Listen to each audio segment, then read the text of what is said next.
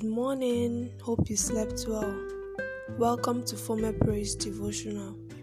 Can we pray? Dear Lord, we thank you for today. Thank you for the gift of life and the breath of life. Father, we thank you for your goodness, your kindness, and your mercies. Lord, we thank you for all core members passing out this week and next week.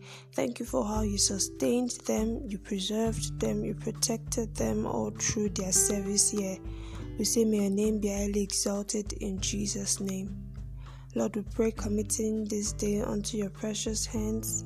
We ask that you order our steps. May lines fall in pleasant places for our sakes in Jesus' name. May we produce results today in the mighty name of Jesus. Thank you, Father, for we know you've answered our prayers. In Jesus' most powerful name we have prayed. Amen. Thank you so much for joining me once again today. I remain Enifome Abraham, your host here on Former Praise.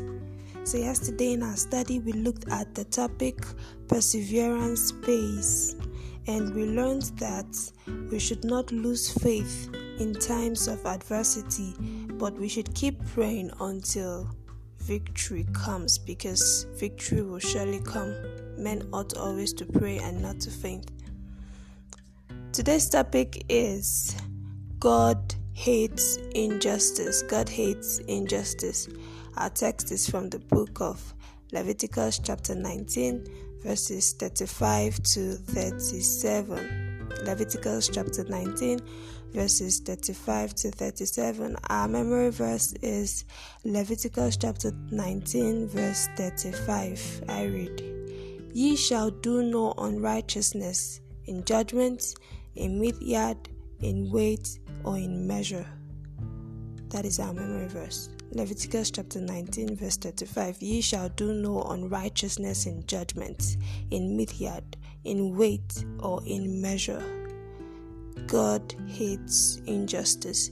You see, the text under consideration dwells on the instructions God gave the Israelites as regarding perverting justice. These laws are put in place as deterrents and warnings to would-be offenders that justice will be meted out without fear or favor. Partiality is evil. It causes disaffection and friction in families, communities, and nations.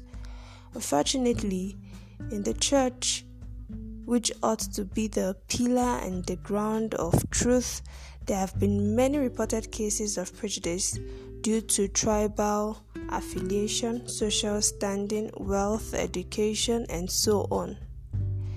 God hates injustice because He is a just and holy God. He deals fairly with everyone and gives all equal opportunities and chances. While we were yet sinners, He sent His Son to die for us. God's expectation from His children is no less.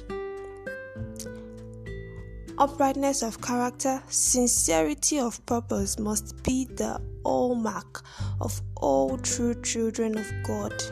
This is the life that glorifies God and attracts sinners to the kingdom.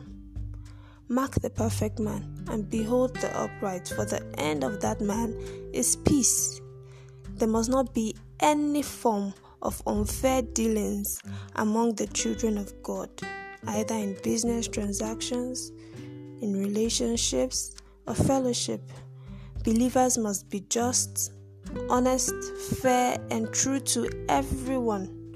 By so doing, we will be worthy to appear before the righteous and impartial God to give account of all that we have done. Do not double deal. Be just, because God hates injustice. Thank you so much for listening. Till I come your way again next time tomorrow, please stay safe. Bye for now.